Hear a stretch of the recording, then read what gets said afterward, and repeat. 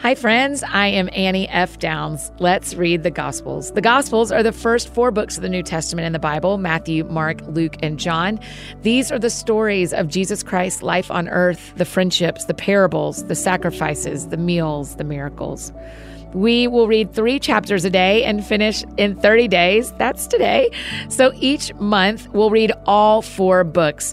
Go ahead and subscribe today as we get ready to start February and join us as we read the Gospels together again. We would love to read the Gospels to more people in February than we even did in January. So rate and review the show and share this with your friends. Today, we finish up the Gospel of Mark and finish up our first month reading the Gospels. High five to you.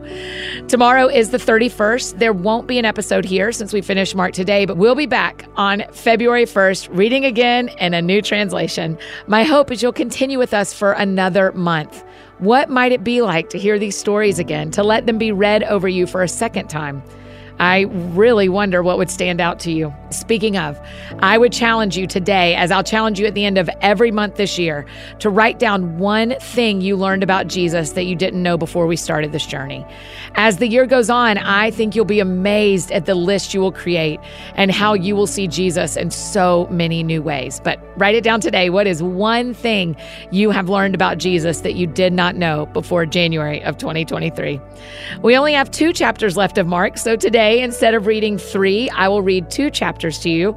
You can listen or read along in your own Bible, and then I'll pray, and that's it. So today is January 30th, day 30, and I will be reading Mark chapters 15 and 16, and the translation I am reading from this month is NIV84. Chapter 15, Jesus before Pilate.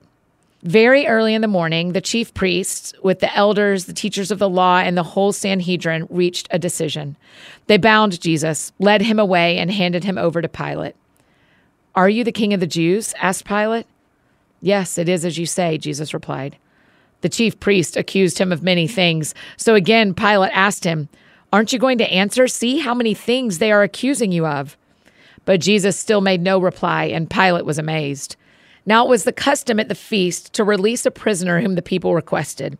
A man called Barabbas was in prison with the insurrectionists who had committed murder in the uprising. The crowd came up and asked Pilate to do for them what he usually did. "Do you want me to release to you the king of the Jews?" asked Pilate, knowing it was out of envy that the chief priests had handed Jesus over to him. But the chief priests stirred up the crowd to have Pilate release Barabbas instead. "What shall I do then with the one you call the king of the Jews?" Pilate asked them. "Crucify him," they shouted. "Why? What crime has he committed?" asked Pilate, but they shouted all the louder, "Crucify him."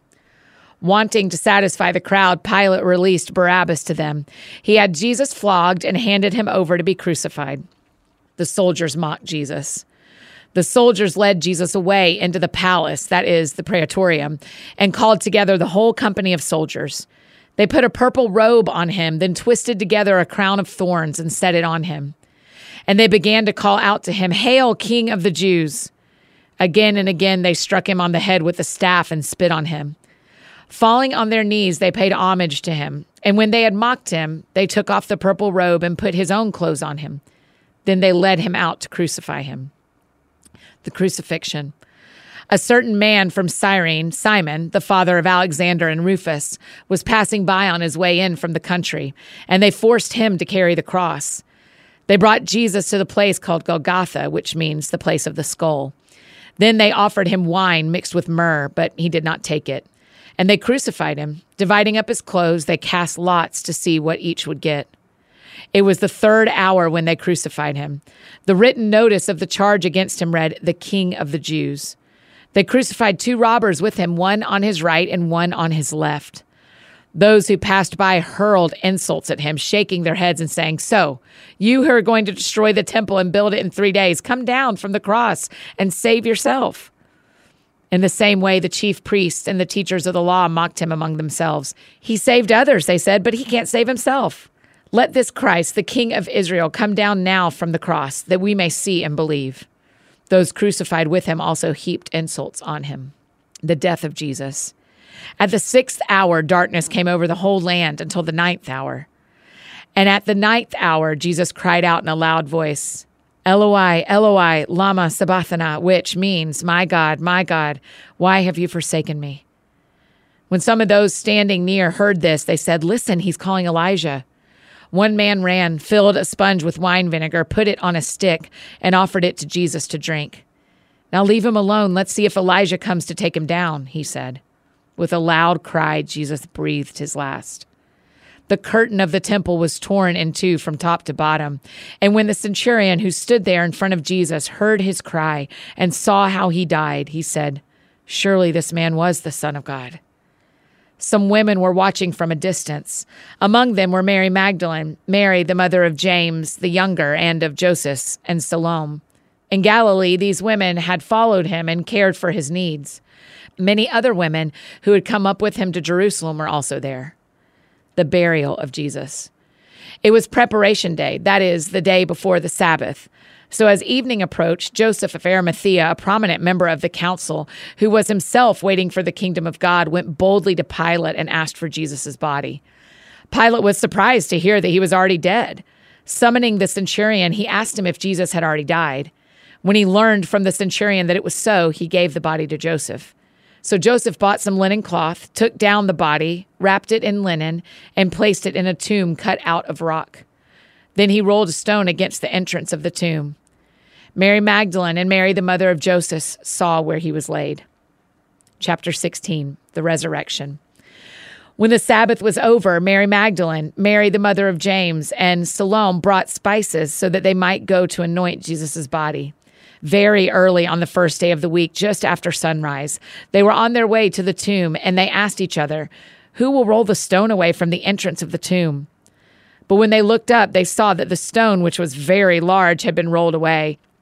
As they entered the tomb, they saw a young man dressed in a white robe sitting on the right side, and they were alarmed. Don't be alarmed, he said. You are looking for Jesus the Nazarene, who was crucified. He has risen. He is not here. See the place where they laid him. But go, tell his disciples and Peter, he is going ahead of you into Galilee. There you will see him, just as he told you. Trembling and bewildered, the women went out and fled from the tomb. They said nothing to anyone because they were afraid. When Jesus rose early on the first day of the week, he appeared first to Mary Magdalene, out of whom he had driven 7 demons. She went and told those who had been with him and who were mourning and weeping.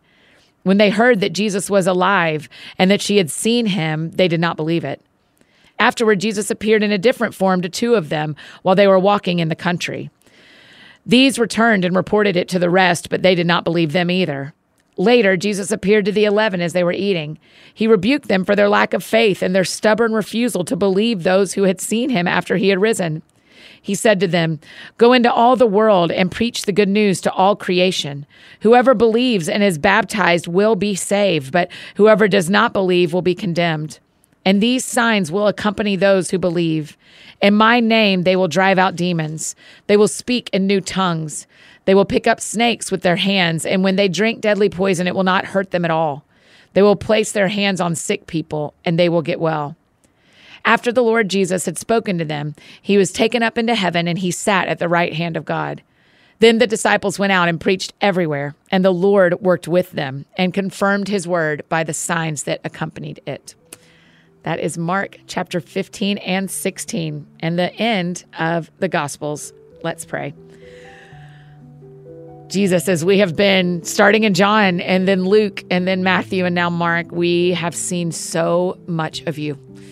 And we have seen so many people who followed you, who hated you, who denied you, who were healed by you, who were set free by you. And so we just thank you, Jesus, for being Jesus.